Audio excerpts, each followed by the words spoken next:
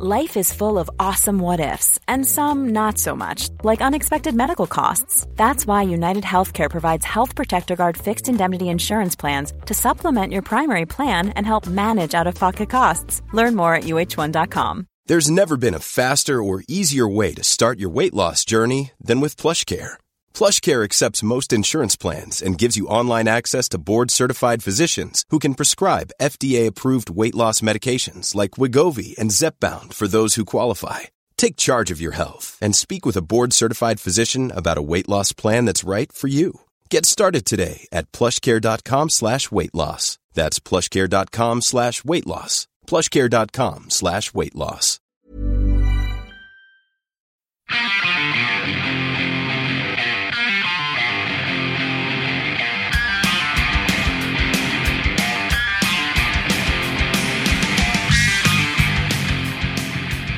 Hello, and welcome to Going Off Track. My name is Jonah. I'm joined here by Steven. Hey. And Brad. Hola. So if you're trying to tune into Steven's Untitled Rock Show, yeah, this is the closest you're going to get. It's nowhere near. Because that had a super team of people making it awesome. True. And we have a close-knit band making it amazing.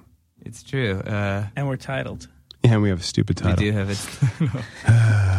They both kind of had stupid titles. Yeah, pretty much. It happens. Why? I never figured out why you guys call yourselves Entitled. Untitled? I know that you. Yeah, how did the title? Oh, it's a great story. Yeah. No, there was a guy working there named Ed. Entitled. And it's Untitled. It was Untitled. Yeah, we were very entitled and feels entitled and now. Self-entitled. There's a guy working at Fuse named Ed, and I works for Microsoft. Really great dude, and had this perfect skill of being able to pick the best producer for the shows. And hired the wonderful Bruce McDonald to start off Steven's Entitled Rock Show. And we came up with a whole bunch of names, and the lawyers couldn't agree on anything. I wanted to call the show Out of Step. I thought that was pretty cool and a nice little aside to where it all came from for me. But Ed had the idea of putting it. When you list a show on what they call Tribune on your guide for any cable channel, you have to have something to put in there. And since the lawyers didn't get back in time, we had to put in something. So he just wrote in Steven's Untitled Rock Show. No way. And that's what happened. So then we had a contest to name the show, and we took that out of the running, obviously, because it was silly. But people kept voting for it. And by a margin of like 33%, fans wanted Steven's Entitled Rock Show. And Green Day asked to come on and announce it, which was kind of cool. Wow. So Billy Joe and Mike came and sat, and I was like, it's cool to have you guys here. But who do we have with us here this week, Jonah? Our guest is J.D. Samson, who you may know from Le Tigre. Current band is Men. And the two of us went to high school together. Correct. And middle school. I think pretty much our entire career, high school and middle school career in suburban Ohio was together. And I used to... Surprising JD hasn't been on before. Yeah. A lot of that's due to traveling and scheduling touring. And everything. Yeah. We talk about when I saw Le Tigre, I saw Bikini Kill too, so it's interesting to see how JD got interwoven into those worlds. But here's JD right now. It's going off track! Speaking of high school... Oh, yeah! Me and today's guest, J.D. Sampson, went to high school together. Yes, we did. Orange High School. And we didn't just go to high school together. We had a lot of... we have a lot of stories. Yes, we do have a lot of stories. Skateboarding on the temple steps on Yom Kippur. I forgot about this one. Were you there that day? It sounds like something I would have done. Yeah. Isn't that you can't skateboard on Yom Kippur? Yeah, basically. It was actually, like no, you can because there's no electronics involved. What temple did you go to? It was like the worst thing ever. It wasn't it wasn't my temple. It was the one that was like behind Naomi Kotler's house. Was it that circular one? Yeah. Okay. That circular one. Yes, I do remember this. Yeah. And did I ever drive you around? So... Yes, you drove me with Howard and Lee Rollins to meet Marilyn Manson at Chain Link Addiction in Lakewood. This was like Marilyn Manson when Smells Like Children, or not before Smells Like Children, Portrait of an American Family was out, and he was just starting to get big, and he did this signing, and I wasn't old enough to drive, and you had a station wagon with this tapestry on the roof or something. It was a Buick Skylark. Oh, those are beautiful cars. Yeah. We had the non station wagon version of the Buick Skylark. Well, it was not a station wagon. It was. I made it up. It was a station wagon. This is a little fuzzy. It was a long time ago. Yeah, it was a long time ago. Yeah. It was a great. It lasted a long time. Yeah. Yeah. That car, my mother had that car, and we watched the mileage flip twice. Wow. That is a good car. Because as a kid, she's like, oh, we're going to have a new car. And I'm like, what does that mean? She's like, watch, it's going to go to 0. It'll be brand new. And I'm like, okay. And then it flipped again, like, years later. Wait, what? I just missed it because I was looking at something. Mm-hmm. What's the car? Buick Skylark. Oh, yeah, okay. I remember at that signing that I was so excited to meet them, and the guitar player had a shirt that said, fuck you, I have enough friends. And I was like, oh, these guys seem really nice. I just remember there weren't that many people there. There were not very many people at all. I remember someone went to Marilyn Manson, like, can I see your tattoos? He was like, sure. And he was like talking about them. Yeah. Like, it was really, and I used to work for your parents. Yeah. Setting up, like, blowing up balloons and stuff. Yeah. Well, I remember that very well. We never met, but I saw you open for the Pixies. Oh, yeah. That was a really weird show. It's always it was weird for Le Tigre to open for other bands, always, because, like, one time we opened for Yo La Tengo, and that was, like, so weird. Why? Because we were like, bah, bah, bah, bah, da, da, da, and then they were like, oh, you know. Well, the Pixies, that was when they did, 5-6 nights at the Hammerstein, so they had a different opening band each night, and my wife got us the tickets, and I felt stoked because I hadn't seen you guys yet. Yeah. It was actually really fun. It was a lot of fun. Because their fans did seem kind of similar to our fans. It was a good cross-pollinating event. Yeah. So that's how I know you're from, and then Jonah's talked about you for a while. We're psyched to have you here hanging out with us. I'm happy to be here. And you're in the neighborhood? I am. I live 2 blocks from this wonderful place. Yeah. Converse and I love it here. Tracks. Great energy. What did you say? I said Converse's Rubber Tracks. Yes. Oh, yes. We're so spoiled that Brad has us record here. It's so wonderful. So you went to Wesleyan. Sarah Lawrence. It's very similar. No grades. No grades. You obviously didn't study in high school. You obviously studied much harder than me in high school. I was just talking about this yesterday. Yeah, like I worked really hard to get really good grades in high school. Yeah. And remember my best friend was Dan Oringer? Well, he's a neurosurgeon now, and I'm not. But we were like really competitive grade-wise, and I was in like AP classes. But then when I went to college, it was like I hadn't learned anything because my school was so about analytical thinking and kind of like critical theory. And I had no idea how to think other than read and memorize. Yeah, well, that's like my sister it was all AP, like good grades, and I feel like we had like like we were brother and sister, but I felt like I just didn't have that in me. Like in high school, like I just didn't care as much about grades. Like I got okay grades, but I feel like a lot of it is just memorizing stuff. Yeah. You know? I could do that great, but then once I got to college, I was like shocked because I couldn't believe that you could think about the textbook information and think, wow, this is false, or this isn't the right way to portray this historical event. You know, I always thought that that's just like written in stone, textbook. They wouldn't have printed it had it not been correct. Yeah, I know. Exactly. Was there like a certain like class or a certain moment when you kind of like realized that? In college, probably just like my first day. Yeah. That's Sarah Lawrence's vibe. Yeah. Like, that's the whole jam there. Yeah, because like the first essay I read, I was like, okay, cool. I understand all of this. This makes sense. And then we got into class and people were like, this is bullshit. I don't agree with this writer. And they were like, let's talk about that. And then I was totally blown away. Like, I didn't realize you could question. Did you have a major or a concentration at Sarah Lawrence? I was like anthropology, gender studies, and film. Experimental film was like the reason why I went to that school, actually. Oh, wow. I remember I had a friend who went there and I visited a couple times. And every time I went, everyone's like, it's awesome. There's like barely any guys there. There's like parties where everyone's naked. It was like so, and I was like, really? Like, was that, what was, is a naked party, is it a true thing? Well, I don't think I went to naked parties, but I did go to, there was like, I forget what it was called. There was this like party called, it was like the trash party or something. God, I don't remember.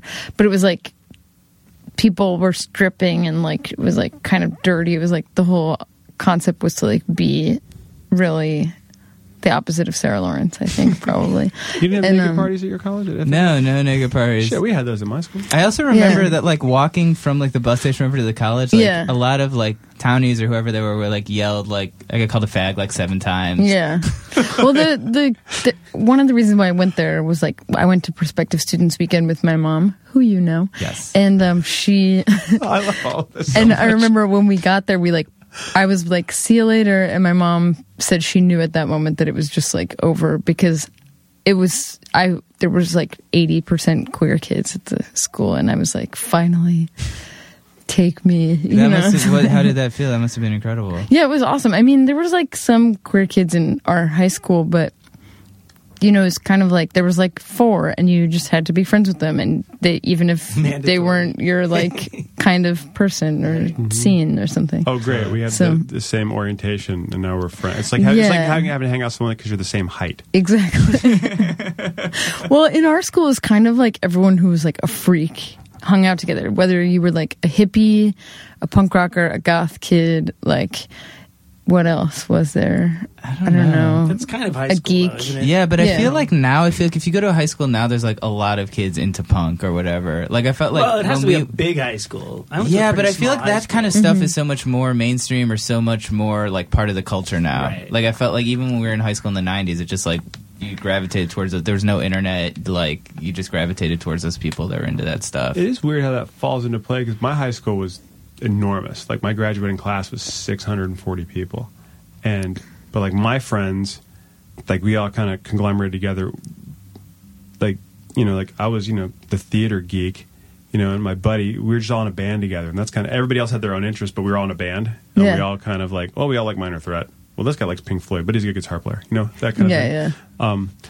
Great guitar player, but there was like this. There were like pockets of punks and pockets of goths and all that. But then my crew is this weird misfit, messing around. But being what was interesting about being in the theater was, of course, there were a lot of gay kids in the theater, which was great. But we grew up like accepting that as completely not different. And then I remember going to college, and I loved it because the best parties were at the the group was called Harmony, and it was the lesbian, gay, and bisexual association. Yeah. Best parties ever because they were all dance majors, they're all theater majors. Like, yeah, those are the people you want to party with. It was awesome. Yeah, like costumes, glitter, just good DJs. Frankly, yeah, totally. Literally just good DJs. Good that music. was it. Yeah, just good music. I'm like, this is great. Yeah, it's like I don't want to go see some dumb band in a basement. Did that anyway. But yeah.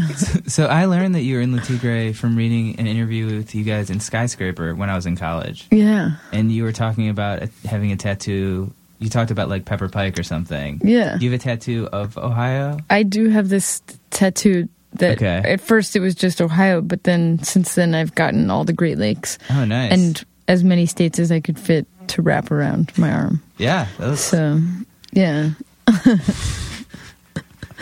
But it started with Ohio. Yeah, and it says the heart of it all, except for, which used to be the like slogan, but then they changed it to something weird like the aviation state or something like that. Wait, the heart of it all was the slogan for Yeah. Ohio? Yeah. But it's so old now that it kind of just looks like And I remember reading in this interview, it said you linked up with them through doing projections or something? Yeah. So, like, I originally went to Sarah Lawrence for experimental film and was working in kind of this, like, anti-genre of film, which was to not use a projector, but draw movement drawings and edit them and put them on the wall.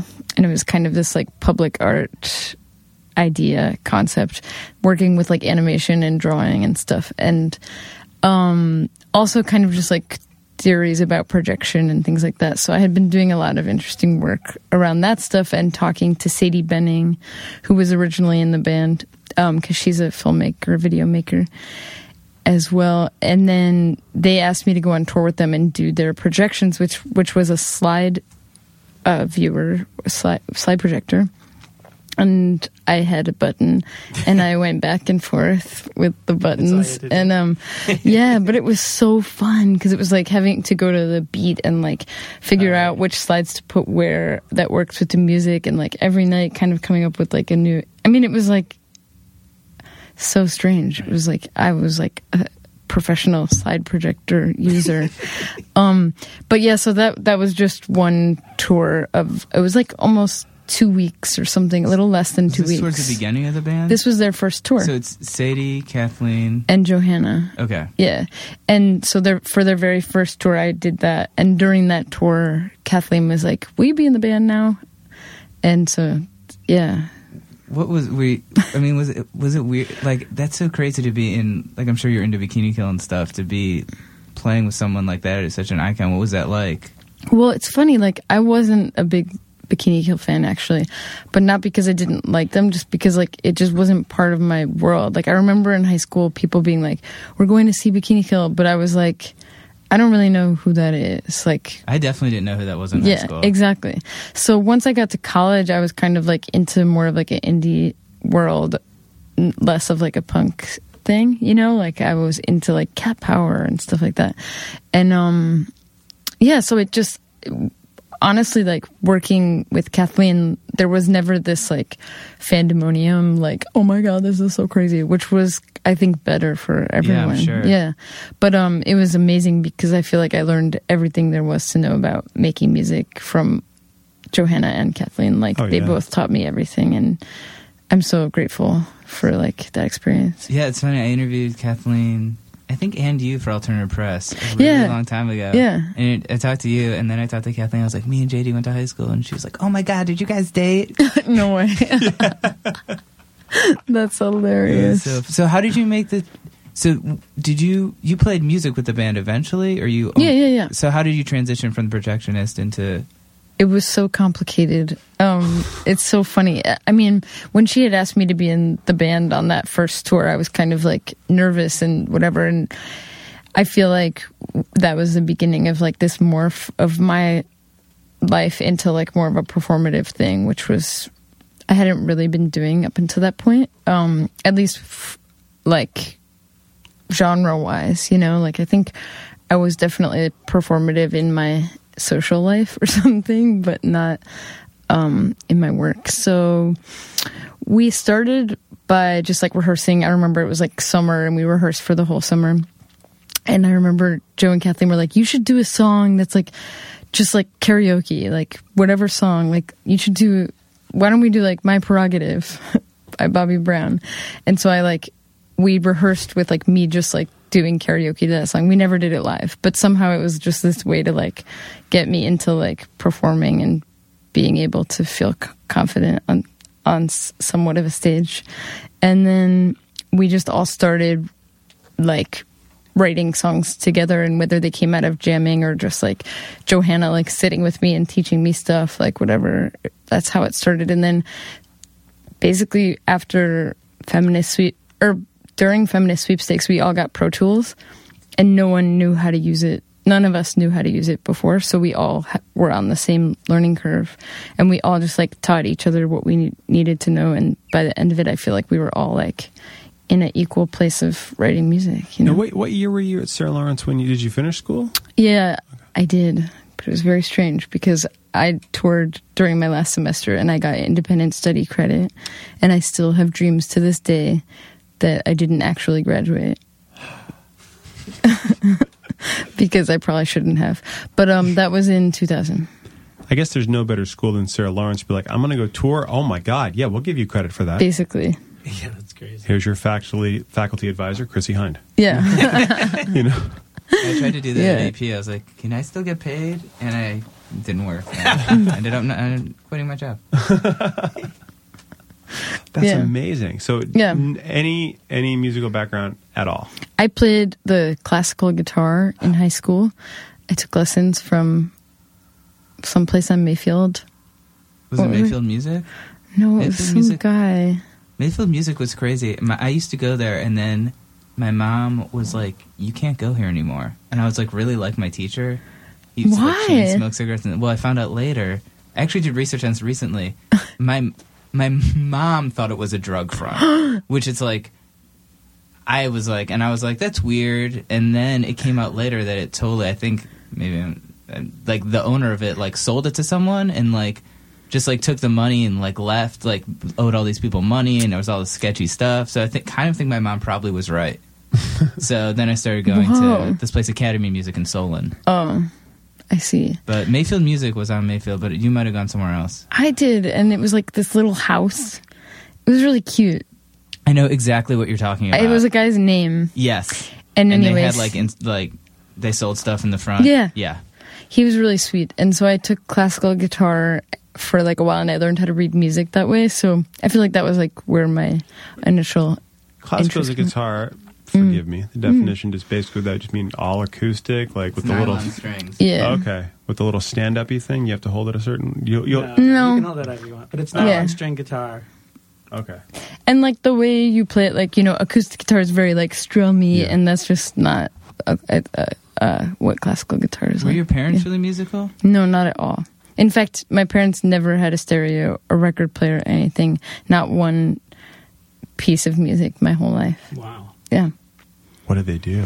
Well, watch TV, I guess. I back that. That's my family. And like, I don't know, we spent a lot of time like outside, or like, I was really into sports, so my dad would like help me play sports and like that kind of stuff. And like, I'd like mow the lawn, and like, it wasn't very, I don't know, we just didn't, it wasn't like entertainment family really or something. See, my family literally has, and I'm not making this up, a TV in the kitchen, which is right next to the dining room, where there's another television. In the dining room? Well, it's been a converted dining room. It's now where my dad watches TV. Wow. Yeah. Yeah. Is there a TV in the living room? No, there's one upstairs. Okay. It's everywhere. But no, that's amazing. So, see, we didn't go outside either. This is like everything you're saying. Like we did the exact opposite. This is where did you grow up? Oh, Northern Virginia. Okay. So, where I saw Bikini Kill come through. They played like I saw them with Fugazi at the Rockford Shores show. That was a pretty good show. Yeah. It was Bikini Kill, L7, and Fugazi. It was just might as well just tattoo 90s across it. That's like pretty heavy duty. Early 90s. A very, very DC show in a church, of course. But a lot of fun.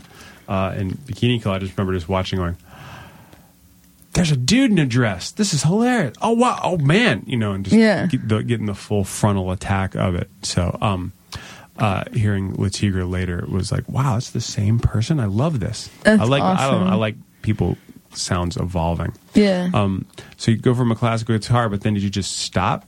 Just no more music, or did you keep it up? Well, I went to college, and I feel like I still play it like for fun. Like honestly, it really relaxes me. Like it's the one thing I can do, and just like even if I play a scale over and over again for like 10 hours, it's just like sounds beautiful. I feel like I'm like secure or something, So I've always kept playing it that way, but I think it just gave me this like background of like musical theory and stuff that I would come into use obviously in my future. What experimental film were you into?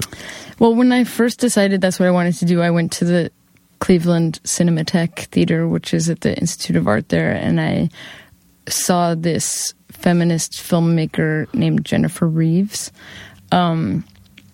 She went to Bard College, and she was like 21 or something, and made these really beautiful, like kind of like Brakhage-esque films of like, there was like some organic images of nature, but they were like manipulated film so that it was like beautiful painting on film kind of a thing. Like so you like take the actual film stock and like draw on it and mess with things like that. Yeah. Okay. And so I saw that, and the reason why I went was because it was in the newspaper, and it was like feminist filmmaker comes to the movies or something, and I was like, I'm going. I'm a feminist, I was like 16. So I went, and I thought it was like the most incredible thing ever. So I decided that's what I wanted to do.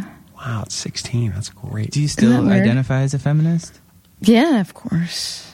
I feel like that's like what encapsulates all of my political beliefs, my feminism, I feel like it's just an umbrella term that you could really define. Anyone can define their feminism as anything they want it to be, I remember in college having a very similar discussion. I remember sitting with these women and saying, what is feminism? Like, can you, like, we're at a party and we're talking, like, what does it mean? She said, well, the woman looked at me and said, well, for starters, do you believe that a woman should get paid the same amount of money a man does if they do the same job? And I went, they don't?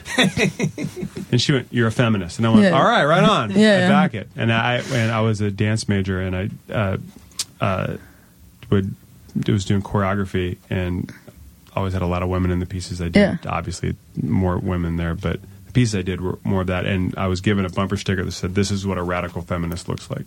There you go. It's like, right on. Yeah. I think about that stuff all the time because I have daughters, and that's what sounds so pathetic. But now in my early 40s, having 2 little girls makes me more conscious of not saying, oh, that girl over here, as opposed to that woman over there. Yeah. I'm like, oh, I've been a jerk forever. Yeah. You know, it's weird. It's a very odd thing. I know. Well, I recently bought a book for a friend of mine that was like it was for men about feminism. I thought it was like so cool that there's like several books like that. That, you know, are intended for men to read about feminism. I thought that was really awesome. That's awesome. I was on this yogurt cheese this weekend, and this girl... Wait, you were what? I was on a yoga retreat. Oh, okay. And it sounded like you said yogurt cheese very quickly. Oh, What's man. That? I did have yogurt this morning. You're drinking too much coffee again, I think Joe. it's a stuffed on coffee. Joe's like, I'm going to do it. This girl was telling me about... she was from Colorado, and she was telling me about... There's this thing like men's rights or something, like guys who, like, I think it's over there, who are like believe like men should have more rights or like protect, and it was such a weird thing. I was like, this really exists, and she was like, yeah, like it's like a real thing, and like like white supremacy. There's that whole father's rights thing that's been really popular over the past like 10 years. Well, that's if that's usually in. Alec Baldwin is a big proponent of that in certain... Of father's rights? Yeah. It's in divorce cases. Oh, I see. Is that, you know, historically, if there's a divorce, the courts rule in favor of the mother. Right. You know, because now there's different laws as the terms of care provider and caregiver, you know? And it's you know, who does the work and who's, you know, with the kids more often. And... You know, a lot of fathers are, you know, it's easy to say, no, you can't come by, you can't do this, and they're more controlled. They don't get to spend as much time with the kid as they want. Yeah. Because joint custody is not that old. I'm talking out of my ass here, but it's not that. Yeah, I don't know about that stuff. But that's where it comes from, the father's rights thing. Yeah, I mean, I'm just like, what about equal rights? Like, hello. Yeah, that seems pretty really, common sense. There was humanism. KRS-One came and talked at my university, and it was myself and my buddy Heath went, and we were like the 2 white dudes who went to hear him speak. And he came out and said, first and foremost, there can be no end of racism until there's an end of sexism. All right, let's go. Whoa. And I was like... That's amazing. Wow. Well, did you guys see the whole Diana Nyad situation yesterday? The swimmer who... No? The woman who completed the swim from Cuba to Key West. Yes. Yeah. She's 64, and she tried it in 1978. Was the first time she tried this particular... world record swim, and she swam yesterday this weekend for 53 hours and completed the 110 miles at 64. That is incredible. Yeah, and is this where she like swims part of it in a shark cage sometimes? No, the world record. Someone had done this before, but it was in a shark cage, and she did it without a shark cage. No part of it did she have a cage. No. With a shirt on that said "Fuck you, shark." She had tried it. This was her 5th time, and the other time she had been attacked by jellyfish. So this time she had this like prosthetic face. It was so crazy. I mean, it was a mask, but it looked like it was like so that jellyfish wouldn't sting her.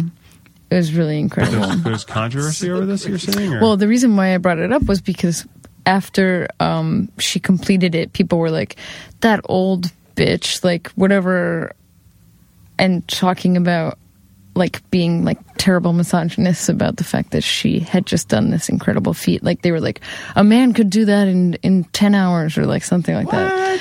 on the CNN page, or like there were all the comments were just like so the comment terrible. section really showing humanity what it is. And it's just like, how is it possible that this like that anyone could deem this like not completely awesome and incredible? Well, it's that almost, it's like innocuous sexism. Yeah, where someone writing like all that shit. I don't mean what you've just said. Yeah, that's just a bucket of assholes that just live everywhere. But I'm sure there's a reporter who went like, instead of 64-year-old swimmer, it's 64-year-old woman. Oh, you know? yeah. And that's like, and you don't mean harm by it, but it's fucked up. You know, it's like, I'm sure this. I mean, I would love to hear what would happen with Le Tigre if someone said, like, you know, all girl band. Like, why all girl, fuckface? Why not just You don't understand. band? I mean, every interview we've ever done, and like even to this day, like everything I do. Lord, but it's crazy. I mean, you look at like the highest paid DJs in the world. Mm-hmm. Have you guys seen this? There's like 30, and none of them are women, and none of them are queer. Like it's like even Bliss from Faithless. Really? Like she's like the highest paid DJs. Wow. It's like the top 30 highest paid DJs. I'm sure we could like find it. But even Nervo? Good Lord. They're not on there. No? No. Weird. Because they were DJing the VMA. Yeah, but guess what? They might be. I'm definitely. Are you on that list? But Emo Night? They probably make half as much as everyone else. They might be famous, but they don't make as much money. It's so crazy. intense. I would never have guessed that could. I mean, and think about what DJing has come out of. I mean, like whatever, mostly queer, like you know, people of color, like men of color, and there's like no men of color on it except for Steve Aoki. Steve Aoki. That dude. Yeah. He was a Cleveland guy, right? No. Oh wait, he's West Coast. I know him because he did that Little Dim Mat. Oh, that's set up some shows for Metal Band. I'm cross promoting here. That's really weird, and especially in that culture that none of them are gay. Oh yeah, no. I mean, unless they're not out or something. Wow. But that would be a whole other story. Yeah, it's interesting. I mean, I still laugh about it all the time. But that's why I named my new project Men, because I wanted to like act like men and see if that changed the way I got paid. and so far, no. Still women. You also at one have your own calendar? Oh yeah, I made two. One was in 2003 and one was in 2006, I think. And the first one was JD's Lesbian Calendar, which was like me in, I called them like butch lesbian occupations, like things where you don't really have to talk to people, where you're just kind of like the pool cleaner or the like usher at the movie theater kind of a situation. And then the second one was called JD's Lesbian Utopia, and that one was a trip that I took in an RV across the country to gay and lesbian campgrounds. And we were trying to find lesbian utopia. It was cool. It was beautiful. Yeah. That's so awesome. Yeah. Well, the fact that you have, I'm going to make a calendar. And it's sold out or something. Yeah, the first one was like, that's great. Insane. It was like an art piece, you know, like people wanted it really bad. It was fun. Cool. Yeah. It's just like a great idea. Have you thought about Well, it was kind of like, yeah, kind of. But I feel so old now. I'm like, I'm not sexy or cute. But the first one was kind of like, you know, taking like this really unmainstream idea of like an androgynous lesbian and putting it on this like mainstream medium of like a calendar and like forcing it on the wall every day of the year, you know. It was cool. Yeah. It was a lot of people, like Parker Posey bought it, and no way. Scarlett Johansson bought it, I think. Yeah. That's amazing. It was cool. So do you think we have a chance at can we do a calendar? You should do a Rubber Tracks one with all the people. Yeah, that's true. But I thought that like, three of us, because you need 4 months. I think 12 people would be good. Yeah. I think we should spread it out a little bit. I don't know where our utopia would be though. I think we're in right it. Here. Yeah, that was what we realized. Actually, the utopia was right inside our RV. Oh yeah. Nice. That nice. Did you know Utopia? JD's Lesbian Utopia. That was the name of the calendar. Oh, that's a long license. No, the RV, like the way you name a boat. We didn't name it, but we rented it, and it had like, you know, those like El Monte RVs or whatever, and they have like on the outside of it like all this weird painting of like people hanging out and stuff. Is it like the ones that bands rent sometimes? Yeah, they're like so terrible. It's they're not even white. They're just like... Yeah, they're ugly. The way that U-Hauls have like pictures on them now. Yeah. It's so stupid. Yeah. How long's the Men Project being happening? Since 2007. Okay. Yeah, and we put out one record in... was it 2000? I don't remember. 11 maybe. With I Am Sound, and then we're actually releasing another one next month ourselves. Perfect. Where did you record it? We recorded it at people's houses. Nice. We worked with a lot of awesome producers. We worked with Yuxek, Triple Exchange, Alex Suarez from Cobra Starship. It's a great dude. And some on our own, and someone with a guy we used to work with named Jordan Lieb. And it was good. I mean, it was really fun and weird also to not to release it ourselves. Just like I've never done that. Totally new experience, different time right now. Yeah, so weird. Yeah, man. I mean, like doing Latiwa Records. It was like we would be like,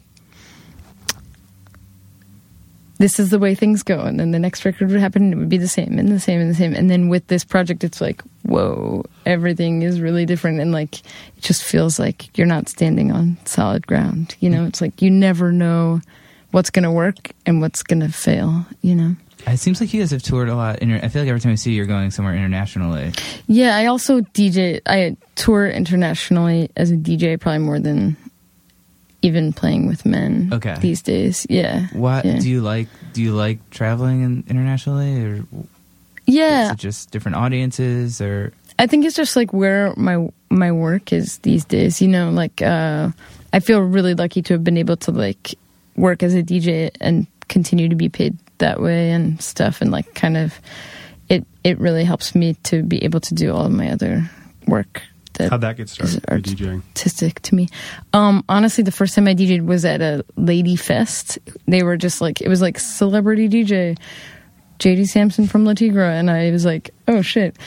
And then through the years, I've found different like homes to play like different kinds of music, and recently I feel like I've been dipping into the like actual real DJ world, which has been good. Do you do like Serato? Do you have? I use Traktor actually. Don't know which is so weird because awesome. I used Traktor like right when it first came out. Like I tried it because someone suggested it, and now I'm like stuck with it. Like I have Serato, but I'm just like totally. I mean, it's just as it's. I think it might actually be gaining in popularity. Yeah. Native Instruments makes it.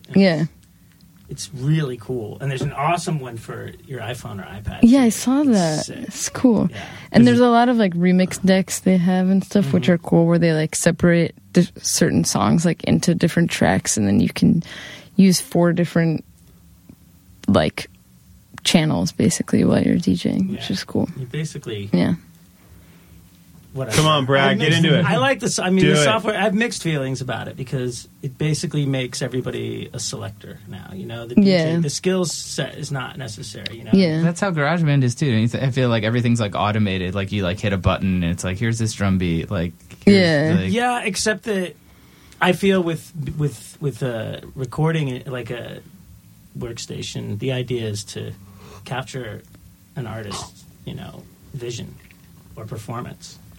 Whereas, like, DJ, the certain type of DJ in the past has had this amazing skill set of, like, beat matching and things that you don't need anymore. Which, that's because it's really hard. It's really, really hard. It's really hard. And I know a few guys who are brilliant at it, and women as well. And so, like, now, that's kind of like nobody knows how good they are anymore. Because I mean, even the new CDJs are just, like, they're incredible. You can put cue points in. You can like loop stuff. You can put everything on a USB and put it and only bring one USB and your headphones to DJ gigs. That's like what all my famous DJ friends do. At the end of the day, I think it's a good thing because if everybody has the same skill set, it's going to be who plays the best music. Yeah, you know, it's true. And like, there definitely have been DJs in the past that were just, you know, a little too acrobatic, but got gigs because of it. But their sets were terrible because, you know, you couldn't dance to them because they were just scratching and flipping and whatever they were doing. Well, it's like a different kind of, I guess, DJ world that, you know. Yeah. It's also like becoming just like, there's so many different little scenes within the DJ world. Like, it's like, if you are around people that make you have fun and have good energy, it's like, it almost is like, and play obviously the same music, and like you just want to like keep throwing it. Like I started this party at Union Pool actually called Pat, and it's once a month on a Thursday, but it's different Thursdays, and I just try and bring like the best, most positive DJs like Gavin Newsom and like W. Jeremy, and do you know these people? No, I don't. They're mostly like house and disco people, but it's been so much fun because the room is so small there. It's just like free, and I change the DJ every hour, so it's just like fun. Yeah. Like, as long as you're having fun and you're not like tripping out about what people are playing and stuff. It's all about, man. Speaking it's of so positive. DJ, when did you start going by JD? The first press I did with Le Tigre. Really? How did that? What is it?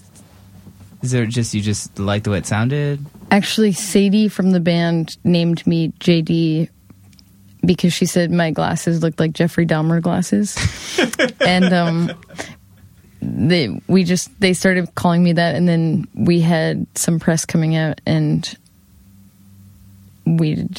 I guess I felt maybe disconnected from my original name or something. My original name, my given name. But I guess that's cool because I imagine like they must have done, especially Kathleen, so much press in the past, but you kind of had a chance to be like, no one really knew who you were at that point. Exactly. It was really weird. Yeah. Reinventing yourself was fun, man. Yeah. I mean, I did. Yeah, it's weird. Yeah. It's cool. Smart people. I caved. I know. I feel like in high school you were into all this cool art stuff, and I was just like smoking cigarettes in the woods and listening to NoFX. You were wearing raver pants. I was wearing JNCOs. You were also having really, really, really tall Doc Martens. Yes, this is true. And you wore like clips in your hair. Yeah. And you listened to good music. I listened to like... Sort of. I was like really into like the Dead Kennedys and stuff. Yeah, that was good. That's cool. While wearing JNCO. But did you know that someone we hung out with in high school is a major porn star? Yes. A major gay porn star, right? Yeah. Yes. I found And he this out wasn't even recently. gay when we were in high school. Do you think he's gay now? Who knows? Yeah, right? he is. Gay for pay. I wrote to him on Facebook because I was like, hey, he gave me this tattoo actually in Really? the back of my Buick Skylark at the park during a thunderstorm. Wow. It's the best time to get a tattoo. Yep. Yeah, I did know that. Yeah, that is crazy. Yeah. And it's we ran into each other at that Portlandia party. Yeah. Which was so cool. Yeah. It's cool. That was good. It's cool in like Vanessa's world and your world kind of meet, and then I can just tag along and not actually have to do any of the work. And at the bust party, Yes. although I had to leave early for Pat. Oh yeah, Yeah. That was really fun too. It was really long though. Yeah, I know. Murray Hill told me that. Yeah, like at the end, a lot of people had left or something. Yeah, which is Chiba Amato was so good. Oh, I know. I saw their soundtrack. I was Chiba so Amato psyched. played? Yeah. Oh, shit. Their soundtrack was awesome, although it was not loud enough. Was it loud enough at the show? It could have been louder. Yeah. It can always be louder for me. Great. I haven't thought about that. I just went to a lesbian wedding at the Bell House. And Really? It was my first one, and it was so awesome. Like, That's both awesome. wore dresses. Like, it was like really, really sweet. Did a band play? Yes, this band Larry and His Flask played. Wow. Yeah. Larry and his flask. Yeah. They were friends with the bride. But yeah, it was really that place is so awesome to have events at. Yeah. Were you a Battlestar Galactica fan? No. Okay. I am not into sci-fi. Okay, Go. here's why. Yeah. Well, okay, in that show, and they had they had started as a miniseries, then it a series, then they had like a follow-up kind of, early episode, like a prequel kind of series, was actually pretty good. Caprica, yeah. But in the entire, the concept of the show, which is the world ends, but humanity escapes, and they go to find somewhere else. There is no. The question of equality never comes up. Like, women are in combat, men are in combat, women, everything. And there's nothing about sexuality for someone to be like, well, we're together and it's same sex. It's just never addressed. No one's ever together. What about What about Rosalind being a woman and being? Well, it wasn't that she was a woman. It was that she was like 14th in line of succession. Right. Because all the cabinets died in the attack, so the only person who survived was like the Secretary of Education. So just by succession, and she becomes. But there was you in the series Caprica, again. Everyone get comfy. It's getting really sexy right now. Where they go back and to like show the childhood of some of these people. There was a guy who was an attorney whose son ends up being the head of the Armada. His brother was like a mob enforcer, but he dated men, but it was never brought up. Which is cool, but this is what I genuinely believe that will be like in the quote-unquote future, when we're all beige. We'll all be beige. We are all going to be the same color. Because we're all beige at the Best Buy next to the Starbucks. Isn't that seriously though? As slow as it's happening, isn't that where it's going? Yeah. Definitely. The fact that you're talking about a lesbian wedding, although it's going to go slower because I actually realize like I have to, when I go out with girls, I have to stop talking about Battlestar Galactica because it happens every time. Like something will come up, I'll be like, "Hey, you ever see Battlestar Galactica?" And the answer is always no. Boner killer. And then I'm always like, "This is why you should watch it." And then I'm at the end of this thing, and I'm like, "Ugh." Every time. So I feel like maybe like you should pinch yourself like every time you do it, or like I think you're right. Have a rubber band. Maybe should not be the background of your Twitter page. That could be the first step. It's not anymore. But then after you get like into a relationship or with this particular person you might be going on a date with, you could give them like the Battlestar Galactica, what's it called? Box set or something. Yes, no, you're right. It's just one of those things I'm so passionate about, and I feel like has such a negative concept. But I'm like, if you watched it, you would be into it. And I feel like that's like a fifth date. Yeah, I rush it. I rush it. Yeah. I would never throw out the comic books on date one. Really? No, I'd hold that off for a while. I know. I'm searching for stuff to talk about. No, but it's true. You should just be yourself. Yeah, it's true. No, that's true. It's true. You'll find the right girl. But the first date should be about holding back a little bit. But I feel like the best part. I also feel like let's get this out of the way. Like you're going to hear a lot about this stuff you don't care about. It's not a good idea. I don't know. They're going to find that out when they come to your house and look at your DVDs. That is true. Yeah, all your DVDs. It's a lot. So, would you say DJing is your I want to say occupation, but primary source of income? Yeah. These days. And that's fun. That's great. Dude, it's fun, but it is kind of like, I'm 35. Mm-hmm. I don't really love partying and going, staying up past 4 a.m, every night. I don't love it. Most I also successful don't. DJs are, if not sober, they're pretty. Yeah, I'm not sober, but I am pretty sober. Yeah. I might have one drink. And usually I'm like, that was gross. It's a job. You got to stay on point. Yeah, it's true. It's totally a job. Speaking of what Steven said, didn't you write an article recently about how hard it is to make money, or maybe misconceptions people have? Can you talk about that a little bit? Because I thought that was really interesting. Totally. Well, Huffington Post asked me to blog for their gay voices section. And at the time I had been looking for a new apartment. And it was the most demoralizing thing I had done in so long, because it was really hard for me to prove that I made money. And probably the way I looked and being I'm a DJ and an artist and a musician was not the way to get an apartment. And my payments were so random and all over the place that it's just hard to know that I'm going to be able to make payments every month or whatever. And now living in Williamsburg, all these other people are moving here who have great jobs, doctors, lawyers, and they are definitely getting the apartments before people like me. So just this idea of like proving myself that I'm like financially capable, even though I'm very responsible and like have never missed rent in my entire life, was the reason why I wrote this, because it was like my editorial moment of just like freaking out. So, I don't know. It was also in the beginning of the Occupy Wall Street movement where I just kind of wanted to like draw connections between like the failing music industry, Occupy Wall Street, and kind of like this interesting rental boom in Brooklyn. And so that's kind of what it was about to me. But yeah, it's been hard to make money as a musician in the past, 7 years or whatever. I also think there's a misconception too. Like I'm sure a lot of people like think that if you're in a band they've heard of, they're like, oh, you're famous, you must be rich. Totally. And like, for example, making this record was really, we had to kind of like pull a lot of favors, do it in people's houses, like not really make a record the way I always knew how to. It was like a totally different feeling for me. It felt a little bit like failure, but it also felt a little bit like I'm just taking control of my own shit, and I'm not going to get in debt, and I'm not going to give money to anyone else, But when we finished the record, there was a question of whether or not to do a Kickstarter.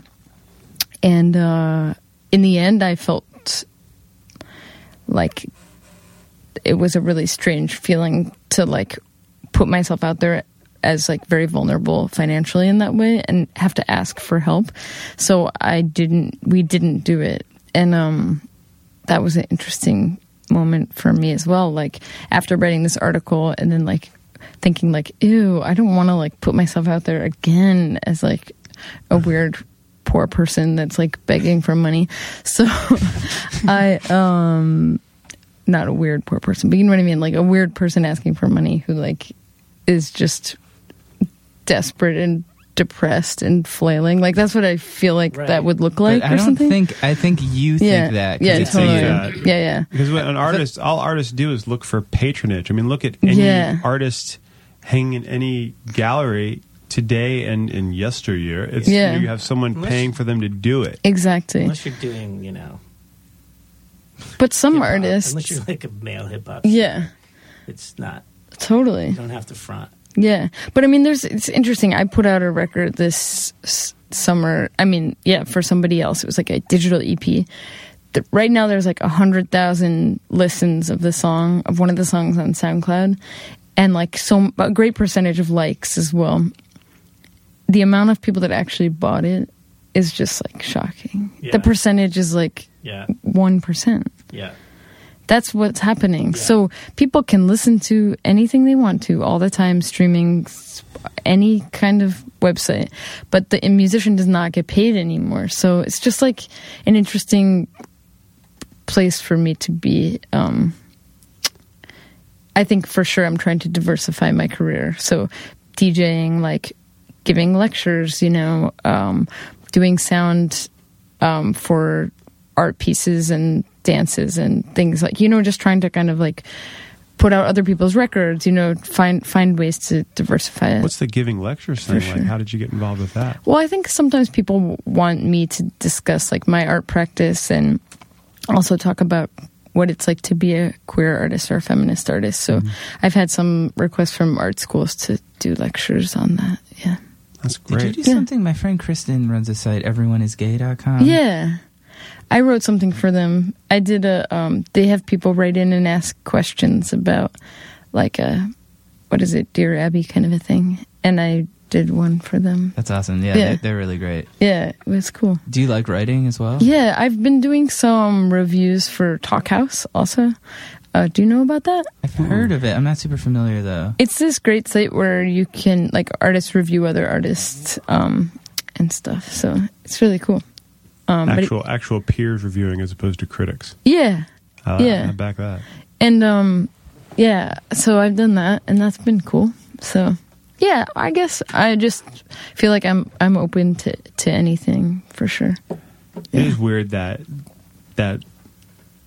struggle of being an artist, because we've talked to everybody who's been in here, most everybody. Yeah. And it's that you get to a point of, what am I doing? You know what I mean? But like, because you're doing it because you love it and you want to do it, but you want to make money for it. And the way that people hear music nowadays is it's like this weird form of almost acceptable piracy, Yeah. It's like, and I used to argue for downloading very strongly. I'd be like, well, we're sharing, we are sharing. Like if I buy something and I share it with someone else, that is my legal right to do that. That is personal use law.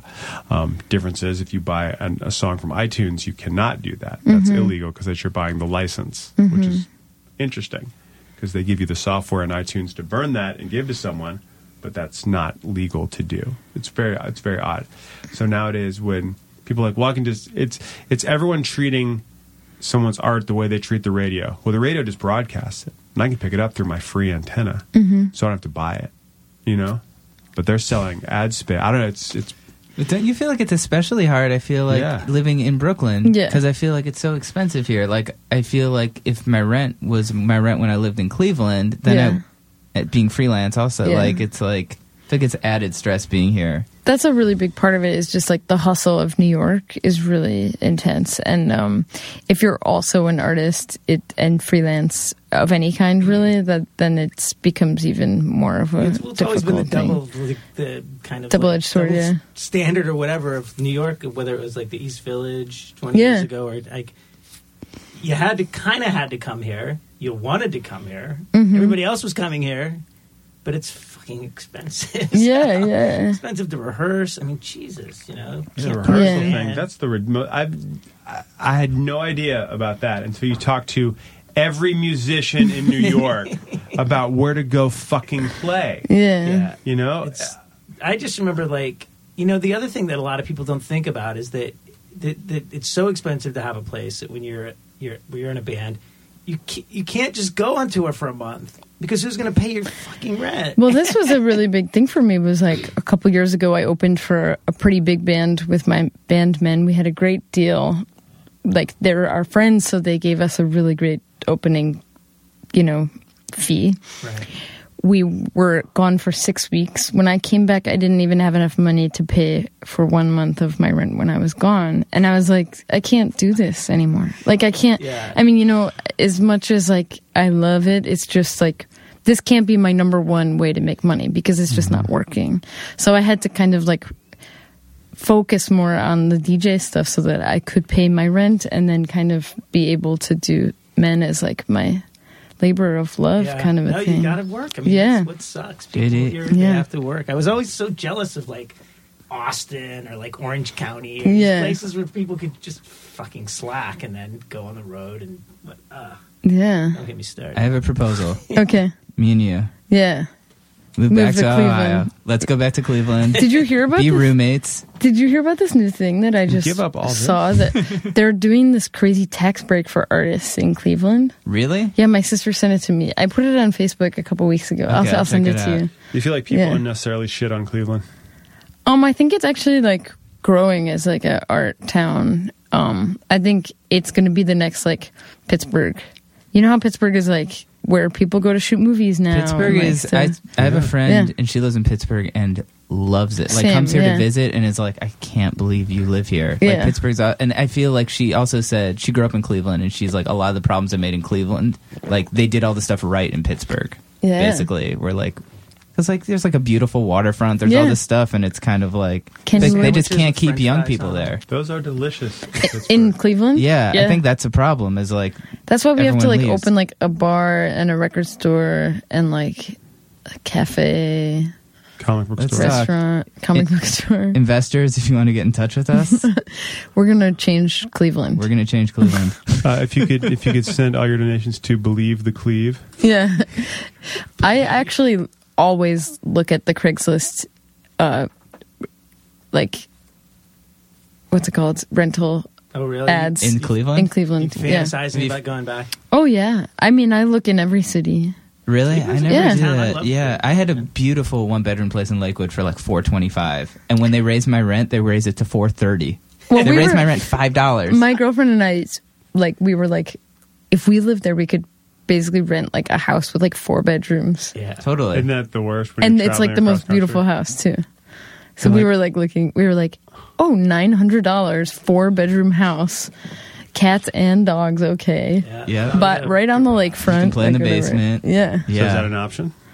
I think like we're definitely thinking about leaving here in the next like year or something, but it's dependent on like finding the right place and for her finding a job in that place or whatever. So we'll see. Guess if you're a DJ, you can, doesn't matter. Yeah. For me, I'm like, whatever. I really would go anywhere at this point. I mean, not to say that I wouldn't move back here after like 6 months, but I've only ever lived here in Cleveland. Right. So I really feel like I deserve the opportunity to see what the rest of the world is like. Yeah. Yeah. Because, wow, it's hard here.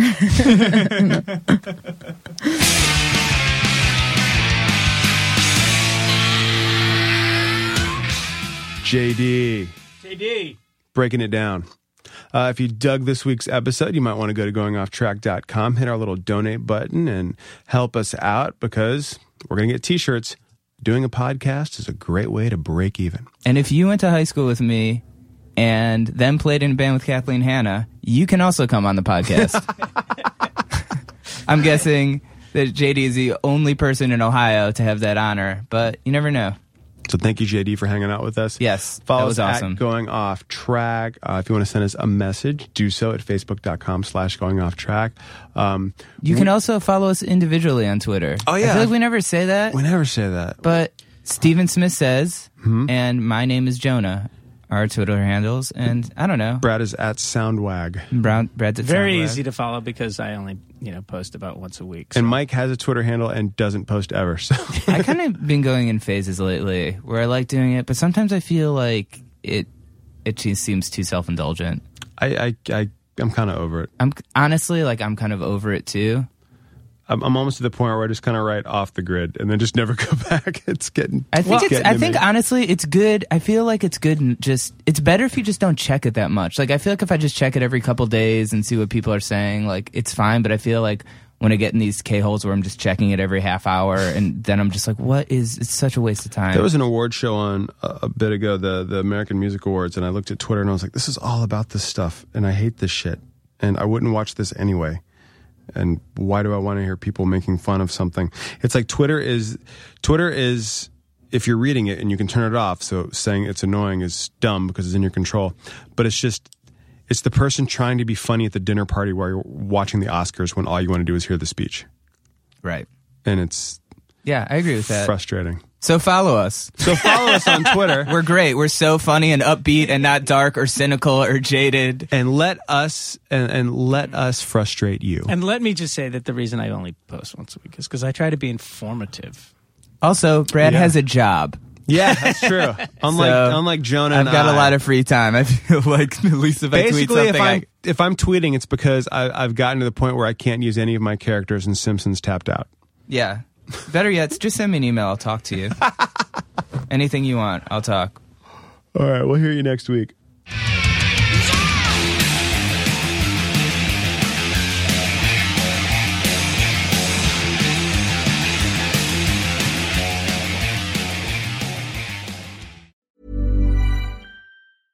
Imagine the softest sheets you've ever felt. Now imagine them getting even softer over time. That's what you'll feel with Boll & Branch's organic cotton sheets. In a recent customer survey, 96% replied that Boll & Branch sheets get softer with every wash. Start getting your best night's sleep in these sheets that get softer and softer for years to come. Try their sheets with a 30-night guarantee. Plus, get 15% off your first order at bollandbranch.com. Code BUTTERY. Exclusions apply. See site for details. Even when we're on a budget, we still deserve nice things. Quince is a place to scoop up stunning high-end goods for 50 to 80% less than similar brands.